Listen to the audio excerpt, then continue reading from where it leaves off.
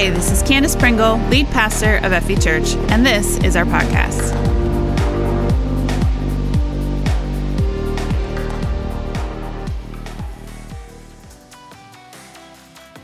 Well, welcome to 2020, everyone. We are starting off this year with a brand new sermon series called Souls to Save.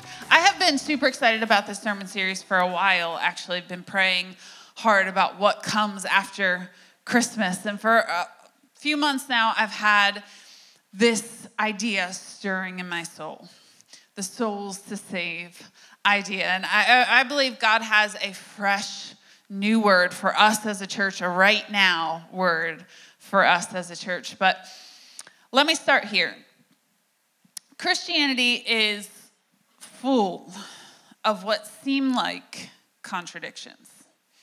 Right? Maybe some of you have gotten stuck on some of these in the past, or maybe it was a stumbling block for you before you fully believed, but full of what seem like contradictions on the surface. I am a sinner, guilty, but saved by grace I don't deserve. A tougher concept to fully embrace and understand, right? I am God's perfect child, but born with a guilt I have no power to wipe clean on my own. I am imperfect, but a perfect God uses me for his purposes. I am a new creation. The old has gone, the new has come. How is that even possible? And I still feel and look the same, right? Or I am born again. Very simple concept in Christianity, and yet it doesn't make physical sense, right? To an outsider, these things seem to make no sense, and yet they are true.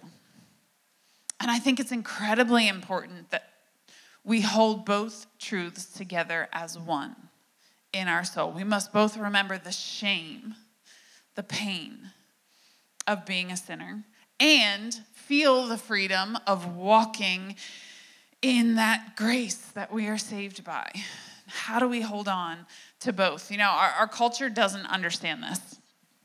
Now more than ever, maybe we are incredibly polarized, divided, or separate, and we don't understand anything that's in between. Our culture says you must pick one, right? Politically, it's you're a liberal or a conservative, you're a Democrat or a Republican. There is no in between, and we don't understand people who do some of both or agree with some of both. That just doesn't make sense to our culture. Or spiritually, our culture is fine with you loving all the gods or none of them, but it doesn't understand choosing one.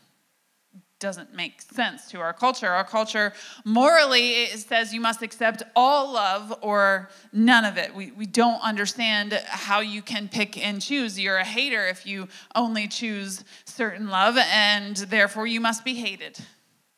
It doesn't understand anything that is nuanced or complex. We've reduced all belief systems to what can fit on a bumper sticker.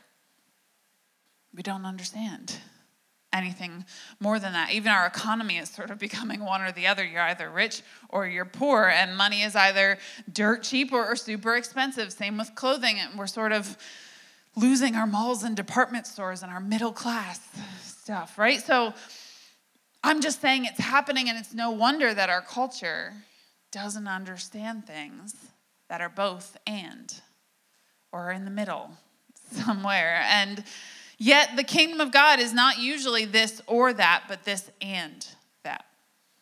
It's both. It's all of it. I was born into sin through no fault of my own, but I am also a sinner, and therefore guilty. I am a sinner, daughter of sinners, but I am also a child of God, heir to a spiritual kingdom I cannot yet see. Both are true. I am imperfect, but a perfect God still chooses to work through me for his purposes. I am a new creation. The old has gone, even though sometimes it feels like the old is threatening to take over again. They're both true. And we are parts of one body as the church, all acting independently and completely unique, but working toward a common goal with one spirit. Throughout history, God was trying to teach humanity that he is good and that he sees more than we do, that he is so much bigger and he sees the whole picture. He did that with the law before Jesus, right? The law was there to show us our shortcomings and pull us back to a God who has no shortcomings. Jesus came to fulfill that law and build a new way. But even the people he spoke to 2,000 years ago couldn't understand that either. So don't think our culture is totally unique, right? They couldn't understand that it can be any other way than one or the other. Either Jesus is against the law or he's for it. Which is it, right? But it wasn't either or. It was both and. He was both for the law and giving them a new way. He gave us a new way. And I believe this is the message of the New Testament. The entire message of the New Testament, both reminding us to look back and feel the shame and the pain of being a sinner and teaching us how to walk in freedom. It is both. And maybe this isn't news to some of you. Right? Some of you are new at this. It's all brand new and you're learning this for yourself for the first time. But some of you are like, yeah, duh, we get this. This is the gospel. Moving on, right? Listen, this may be a reminder for you, may not be a new lesson. It may be a reminder for you personally. But I still hope you're taking notes because I believe God is going to begin to put people in our lives that are not just people in our lives. I believe God is going to begin putting assignments in our path. People are not just people, they're assignments. And I believe you are going to have to understand the gospel so fluently that you can speak it to others. Not that you're delivering people to me at church, getting me to speak the gospel to them as your pastor, but that you can speak it. Because it might not be my story that helps someone. It might be yours. It might not be my words that pull people out of the darkness. It might be yours. And you will have to understand the gospel to the point that you can speak it fluently. We are a kingdom of priests. It's not just me, right? I believe it's imperative that we understand, accept, and fully embrace this message God has given me today and for the rest of this month, this Souls to Save message, because we have to move in to our purpose as a church. I believe 2019 was about learning who we are, this identity that God has given us, that we are vibrant, passionate, and selfless. But it doesn't end there. And 2020 is going to be a year of learning how to move into our purpose. Who we are feeds into what we do. It's not the other way around. We don't find our identity out of what we do. We do based on who we are. And you are incredibly important to God. You are desperately loved by God. And you are put on this planet for a reason. I almost called this series You for a while. I did not know at the time that there was a popular Netflix series by the same name. But it is so much about who you are. You are incredibly important to God, desperately loved by God, and put on this planet for a reason. And if you accept those three truths, you must also naturally, inevitably, ask some questions of them. Right? If you accept that you are incredibly important to God, the natural question that flows out of that is why? Why would an all-powerful creator of heaven and earth be interested in little old me? If you believe that you are desperately loved by God, again, the question is, why would he, a perfect, holy, pure God, love me? Because I happen to know me, and I'm not perfect in any way. And if you believe that you are put on this planet for a reason, the natural question is, what's that reason? And how is he going to accomplish it through me? I believe Ephesians 2 has some of the answers for us. And we're going to read most of this chapter today, starting in verse 1. Ephesians 2, verse 1.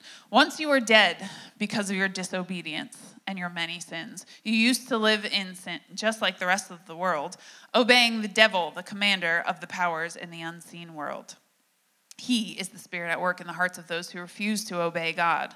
All of us used to live that way, following the passionate desires and inclinations of our sinful nature.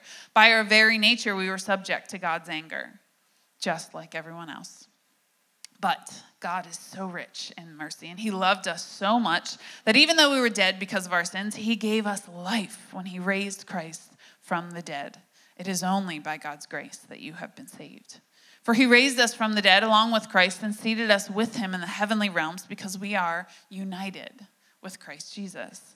So God can point to us in all future ages as examples of the incredible wealth of his grace and kindness toward us. As shown in all he has done for us who are united with Christ Jesus, God saved you by his grace when you believed. And you can't take credit for this. It is a gift from God. Salvation is not a reward for the good things we have done, so none of us can boast about it. For we are God's masterpiece.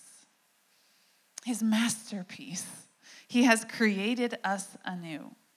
Because even though, as we learned in this past series, that our plan, humanity's plan, has been written in the stars for years and years and years, God is still always doing a new thing. And he planned it long ago. He has created us anew in Christ Jesus so we can do the things he planned for us long ago. Don't forget that you Gentiles used to be outsiders. You were called uncircumcised heathens by the Jews, who were proud of their circumcision, even though it only affected their bodies and not their hearts. Doesn't that describe religion to a T? In those days, you were living apart from Christ. You were excluded from citizenship among the people of Israel, and you did not know the covenant promises God made to them. You lived in this world without God and without hope. I used to be an outsider.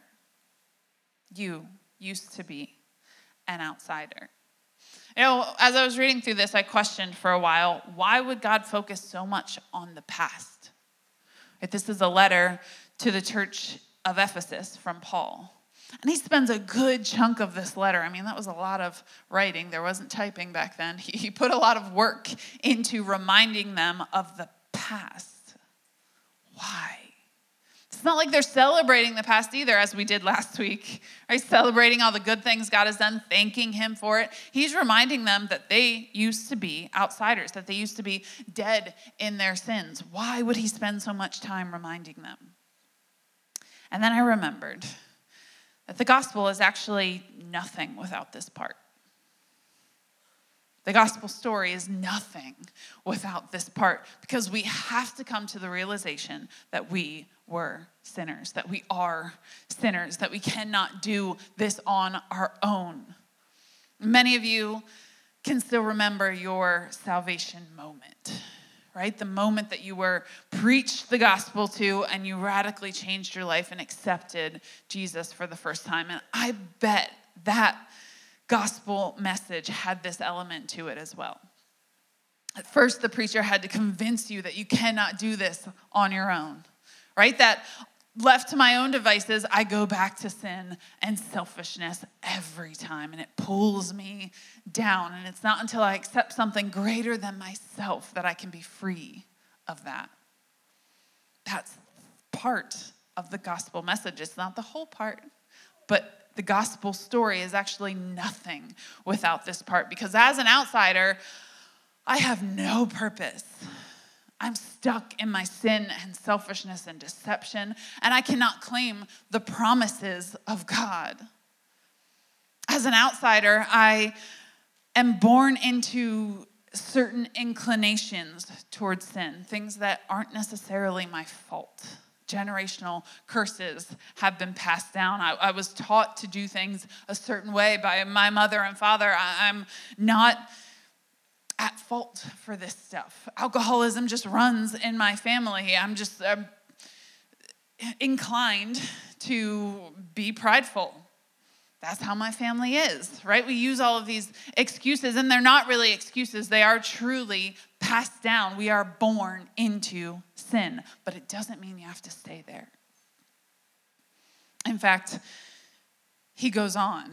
I used to be an outsider, but verse 13 says, but now you have been united with Christ Jesus. Once you were far away from God, but now you have been brought near to him through the blood of Christ. For Christ himself has brought peace to us.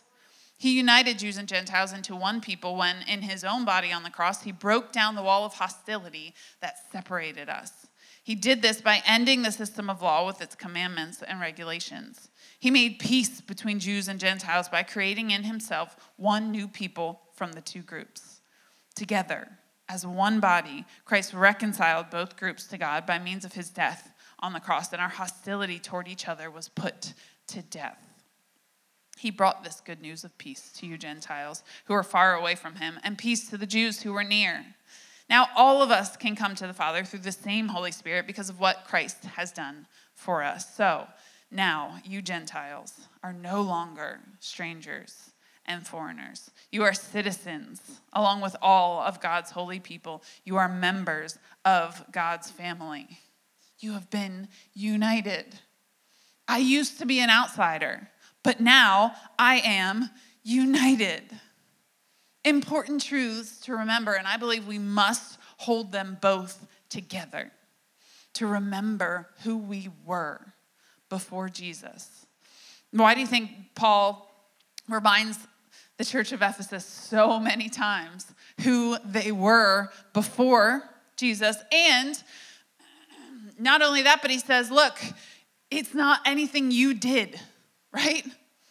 You have not earned salvation. God gave it to you as a gift. It's because it's easy to forget, surprisingly easy to forget. We start jumping through the hoops of religion, right? We show up to church, we pay our tithes, we serve in kids ministry, we check all the boxes, and then we think, okay, I deserve this now.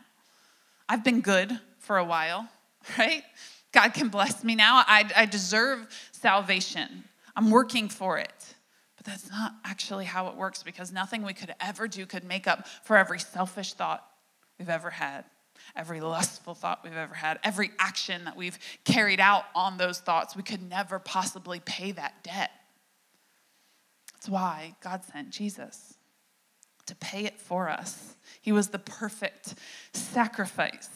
He paid it for us. Now all we have to do is claim his sacrifice, and it covers all that stuff, and walk in freedom. There's nothing that we could do to earn it, but we don't have to. So stop living like outsiders, right? That's who you used to be. Now you are united. But unity is not uniformity. We don't all have to look the same, talk the same, walk the same, wear the same clothes and shoes, right? Unity is not uniformity. In fact, that's more legalism, telling everybody how to act and behave and what to wear. It's not what we're about. We don't have to look the same and talk the same. In fact, we should embrace our diversity, but walk with one Spirit through the same Holy Spirit under Christ Jesus, all using our own gifts and talents and uniqueness to win more people to Christ. So Paul is speaking to a church that's very polytheistic in culture, meaning they liked a lot of gods. They had a lot of gods. In fact, Ephesus, the city that this church was planted in, was a huge city, and it was sort of the epicenter for Roman and Greek gods. If you read through the book of Ephesians, you'll start to see a theme emerge. Paul constantly talks about one God, one body, one Spirit, one faith, one baptism. It's one. He's pulling them all into one, because what they were doing, they were allowing culture to permeate church culture, and they were taking a little bit of God, Jehovah God, the God of the Jews. They were taking a little bit of that, and then a little bit of a Roman God, and then a little bit of a Greek God. And this was actually normal in their culture. They would go around to various temples. There was a temple on every street corner practically, but they were all to different gods, and they would take a little bit of this and a little bit of that and a little bit of that. And just in case Jehovah God wasn't real, I'm going to go worship these other ones too, right?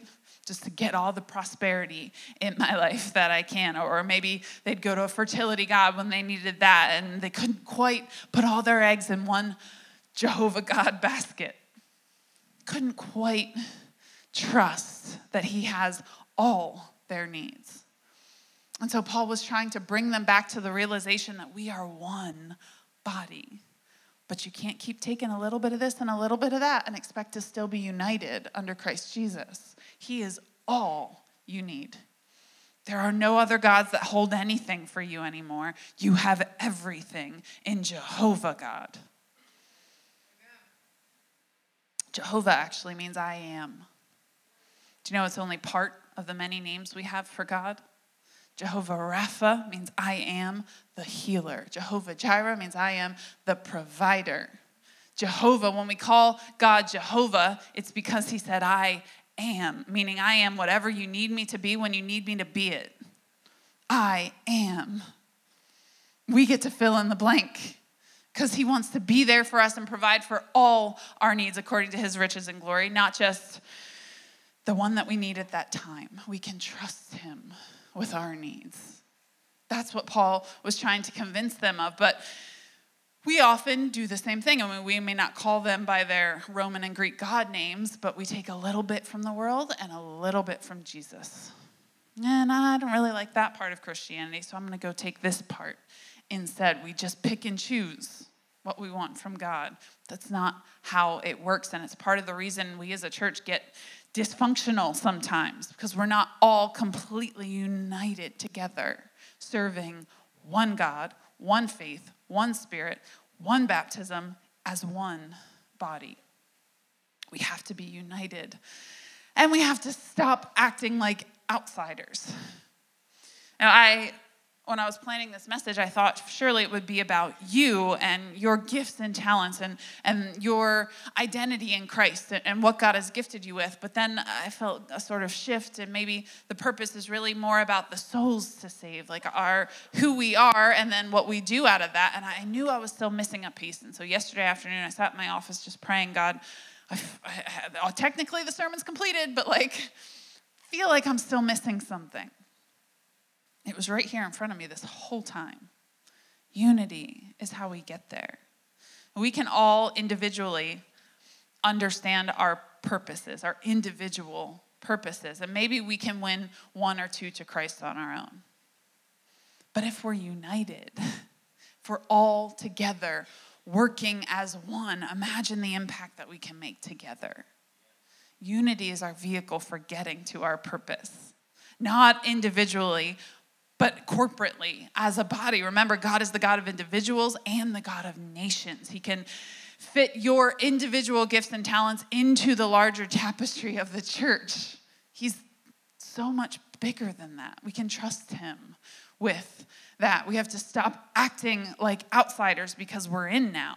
I used to be an outsider, but now I am united. You don't have to be the same as everyone else, but you have to be united. And there are 3 ways that we sometimes allow ourselves to get out of sync, to come out of unity with the church. And maybe the biggest one, but the first one we're going to focus on today is secrecy. Secrecy. Now, James 5:16 says, confess your sins to each other, and pray for each other so that you may be healed. The earnest prayer of a righteous person has great power and produces wonderful results. There are lots of hints throughout the word about how the body of Christ should function. But this is one where we can use each other for healing. You go to God for forgiveness, but you go to God's people for healing. It doesn't say confess your faults to God. It says confess your faults to each other. And pray for each other so that you may be healed. Secrecy comes between us. It actively works against unity. We're meant to confide in each other, to encourage each other, to confess our stuff to one another so that we can move past it. But you're always going to be as sick as your secrets. If you cannot trust the body of Christ, you're going to stay stuck in that thing. And secrecy has a way of gaining power over you. It pulls you in little by little, right? It convinces you that everybody's going to know and they're all going to hate you for it. or they'll never be able to fully understand, right? And so it marginalizes you. It makes you back away from the body of Christ instead of leaning in where you should be, in your purpose, united under one body. You don't have to tell everybody. In fact, you shouldn't tell everybody. But tell somebody. Confess your stuff to one another so that you give away the power of that thing. You actually take back the power of that thing. You don't have to be controlled by it anymore. Secrecy is deadly in the body of Christ. We have to confess it to each other. Otherwise, it's like a cancer and it begins to spread, right? We begin to think we're alone in this, that nobody else could possibly understand. But let me tell you what. Your secret sin is almost never as secret as you think it is. The God of the universe has seen fit to give some of us the gifts of discernment. We can see through it. And the people around you probably have a feeling if they don't know for sure. If it's big enough. The secrets have a way of finding themselves out, right? Sin has a way of finding itself out. If people don't know now, they will eventually. That's what it does. It's secrecy. It takes over your whole life until you're serving that thing. You can't get away from it. And everybody's going to know anyway. God already knows anyway. You're not hiding it from everyone anyway. Confess that thing. Get out from under it. Take control back and be united with the body of Christ. The second one is stubbornness. Now, this is more sin that's not necessarily secret, but you're still allowing it in your life. Everybody knows I'm a very prideful person. I've always been that way. I'm never going to change, right? Well, if you know it's there and it's getting in the way of other things, fix it. Fix it. The Bible actually calls stubbornness, how does it say? It's similar to the sin of witchcraft because they are both ways of manipulating other people. Both ways of digging your heels in and say, divorce me then, right? I'm never going to change, so you have to. Stubbornness. Manipulating other people to get your way. We know we have a pride problem, but that's just the way it is. We know we have a lust problem, a greed problem. We know we put things above God all of the time. We're just unwilling to do anything about it. Are you going to wait till you get sick enough? Or it takes over your life to do something about it, when you could do it now. Stop being stubborn. Submit to the body of Christ. Allow people to disciple you. Allow them in. The Bible actually talks about accepting discipline as a gift, right? A wise person accepts discipline, loves discipline. Most of us rebel against it. We're just too darn stubborn to think that God could possibly know us better than we know ourselves. Secrecy and stubbornness come between us and unity with the body of Christ. And the third is selfishness. This one is a little bit tougher to see in yourself because we usually feel entitled to our selfishness, but it's pretty easy to see in others, right? It could be as simple as being here, being in the church, in these four walls, but not contributing anywhere. Or it could be withholding from your family, not seeing the things in your life as gifts to be worked for. And often our blessings come in the form of work, right? Just being a little selfish here, a little selfish there. But it's another one of those things that tends to build. If we allow a little selfishness here, it builds slowly in our life until it becomes a really big, annoying to everybody around you selfishness. The whole body suffers if we're not all using our gifts and talents to serve each other. Just like a marriage suffers if each partner doesn't use their gifts and talents properly. Right? We tend to want to beat each other down sometimes and make each other conform to who we want them to be. We should be celebrating our differences, using our gifts and talents, and it's the same with the body of Christ. Each of us need to be using our gifts and talents and not allowing selfishness to hold us back. Secrecy, stubbornness, and selfishness get in the way of us being unified. You used to be outsiders. Now you're unified. Now you're in unity with the body of Christ. Basically, I think what I'm saying here is get over yourself. As an outsider, you worried only about yourself, right? But you're not an outsider anymore. As an insider, we treat others the way we want to be treated. We love each other, laying down our lives for each other. We see others as better than ourselves. That's what it means to be an insider now. Stop acting like an outsider when you've been brought in. I used to be an outsider, but now I am united. And here's why all of this is important. Verse 20 goes on to say, together we are his house. Together we are his house, built on the foundation of the apostles and the prophets, and the cornerstone is Christ Jesus himself. We are carefully joined together in him, becoming a holy temple for the Lord. Becoming a holy temple for the Lord. This is why we have to get rid of secrecy, stubbornness, and selfishness, because none of that can exist in a holy temple for the Lord. But don't you love that God didn't say you can only be unified if you're already a holy temple for the Lord? He said, becoming a holy temple for the Lord. He is working in each and every one of us to perfectly lead us to this. Becoming a holy temple for the Lord. Through him, you Gentiles are also being made part of this dwelling where God lives by his Spirit. We are his house. This is why this is important. You know, in the Old Testament, the temple was like a beacon. It was meant to be like a lighthouse on a hill, drawing all the people of the world to this one place in the world where they could come and meet with the one true God. The Jewish people were meant to be a city on a hill, a light to them, drawing them in. They were meant to be a holy and blessed people, showing outsiders a better way. But they failed a lot.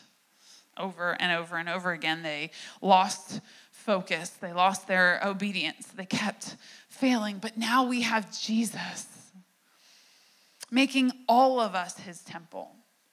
If we just call on his name and claim his blood in our lives, he now resides in us. He resides in you.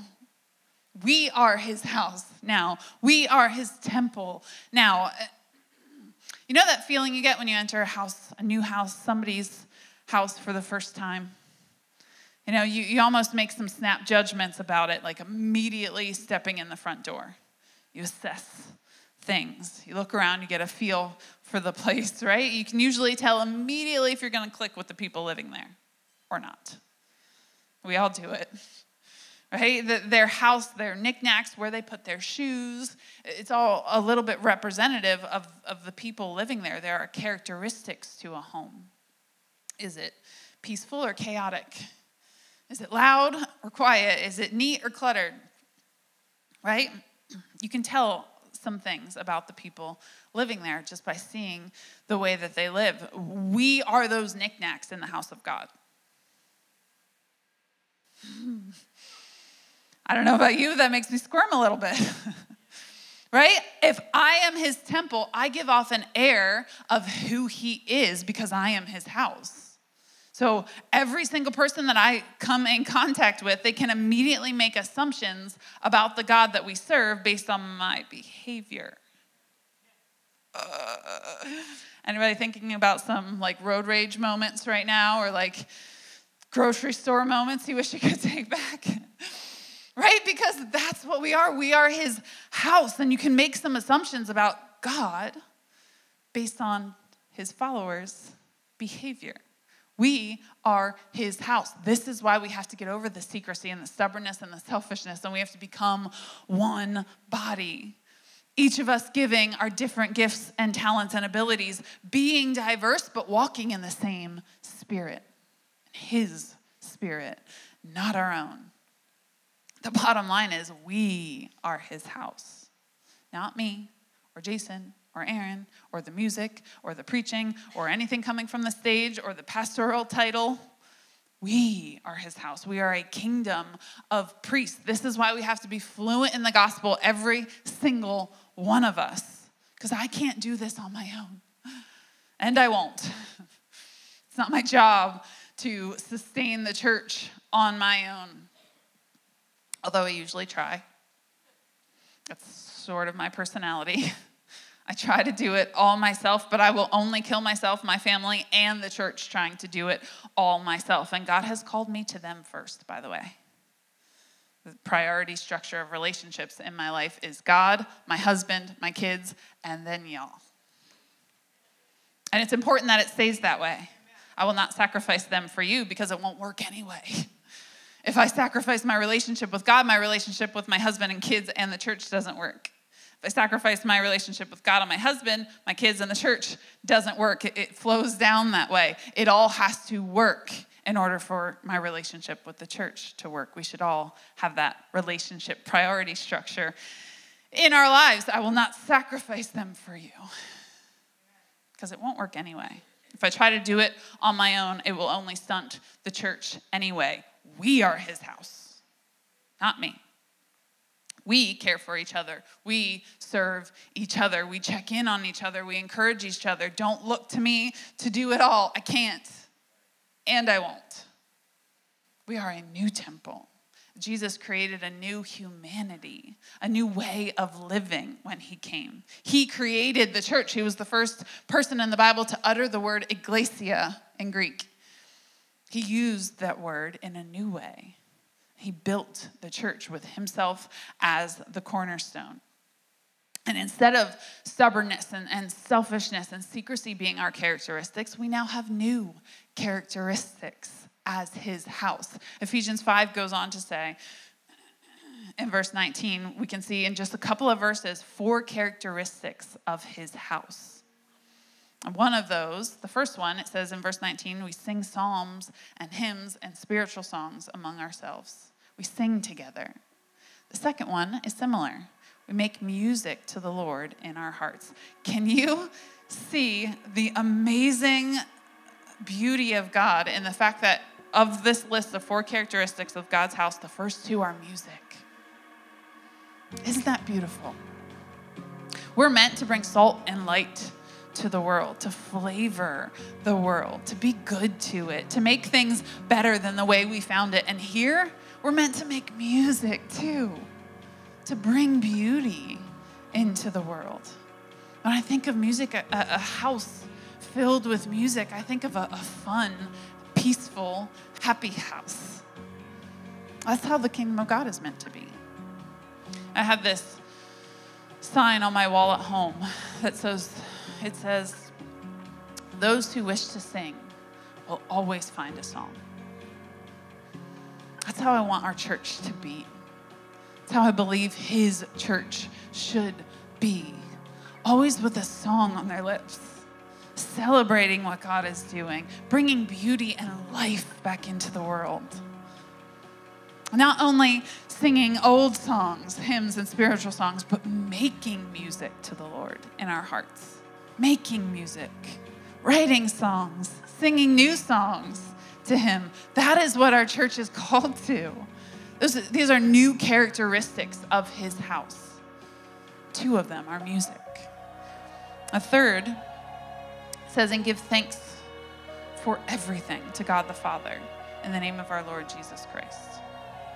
Not only are we meant to bring beauty and life to the world, but in doing so, we're meant to thank God for everything.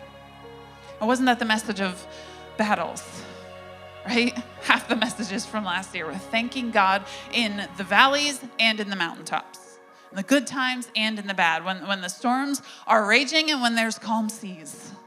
Thank God in everything because he is in control. As insiders, we now have access to that hope. We don't have to be stuck in the past, in the muck from the sin. We get to see hope. If not in this life, in the next. So there's always something to be thankful for. whether I'm sick or whether I'm healthy, right? Whether I'm in debt or whether I'm free.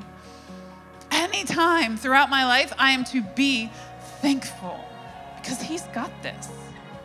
I don't have to. He cares more about my family than I do. He cares more about this church than I do. Why wouldn't I trust him with it?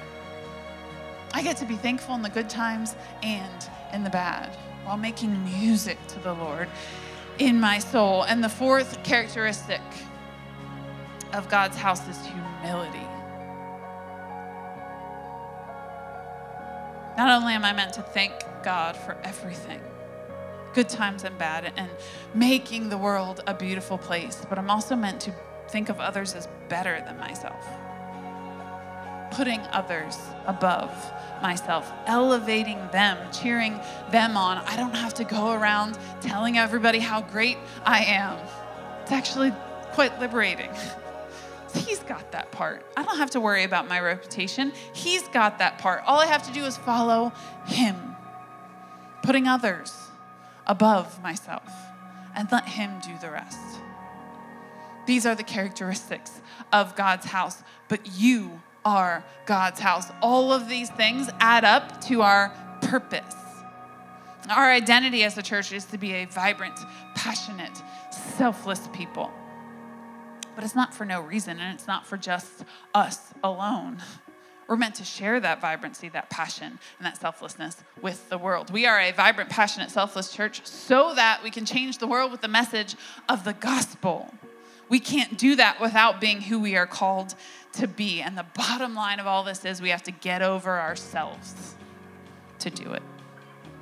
Dying to our sinful and selfish natures. Getting past the secrecy, the stubbornness, and the selfishness so that we can walk in unity, so that we can preach the gospel. Remembering who we once were and what God has brought us into. We've got souls to save, people.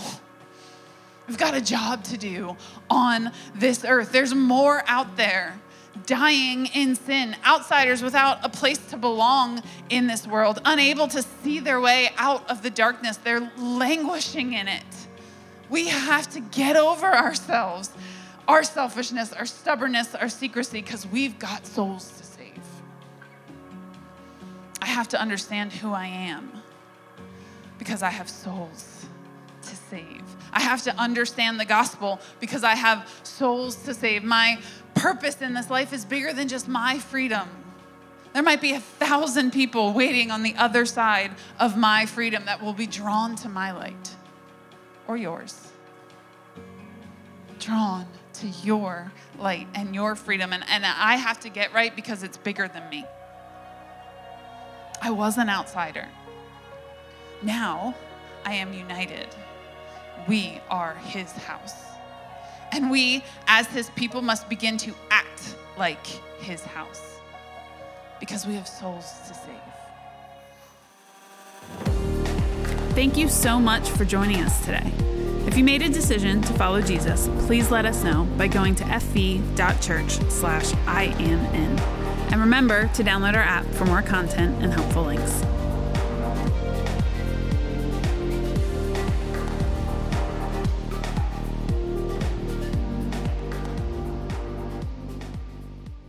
Would you guys thank Candace for preaching this first word of 2020 about our responsibility, our call, the importance that we reach out to a hurting and broken world with souls that are in need of salvation. And what was interesting, I took a few notes on this message. One of the things that really resonated with me is the concept that if this is his house, as a matter of fact, if I am his house and he is like my God, then this is his house, and it's my house, then it's our house, okay? That means we're a family all in one house, and we have one vision, and we have one goal, and that came back to that unity piece. So if it's his house, it's my house, because he's my father.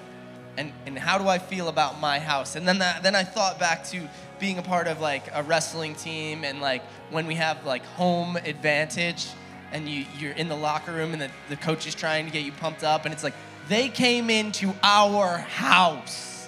And it's like this feeling, And then that made me realize, how many times have I heard that, and I've heard that, and I've heard that, and part of me wants to go, yeah, okay, it's our house. But I never once remember in that locker room being like, you said that last week, coach, that's not motivational. I remember going, that's right, it's our house. Because when you hear something you agree with and you agree out loud, you encourage yourself in it. And that's what I want to start doing more of this year. It's my house. So I believe, if Candace says we're a vibrant church, I'm going to say, yes, we are. If she's like, we're passionate, I'm going to be like, come on. And if I need to be selfless, that means I can't care about myself. So this year, I want to be bolder in my declaration of who I am. And I want us to be bolder in our declarations of who we are. So I'm going to ask you, whose house is this? It's our house. Whose house is it? It's our house. So next week's going to be Epic Weekend. And we're going to bring people into his house, which is our house, so that they can meet our God, who is our Father. Would you stand with me before we go from this place? Don't forget, we have a special service every service next weekend. Kids are going to be coming in their superhero costumes, and we'll have that 6 p.m. service. Before we go from this place, let's pray, seal this word, commit ourselves to no longer living in secrecy and stubbornness and in shame in these things anymore, but to move forward for God's house. Would you pray with me? Heavenly Father, I thank you for this word that's been preached, this declaration that we've got souls to save, that we need to do this together, becoming more united, making it less about us and more about you this year, that we would be bold, declaring that this is your house. So God, make us bold. In Jesus' name I pray. Amen. Amen. We'll see you guys next week. Don't forget, there's prayer available at the front. We love you. Have a great week.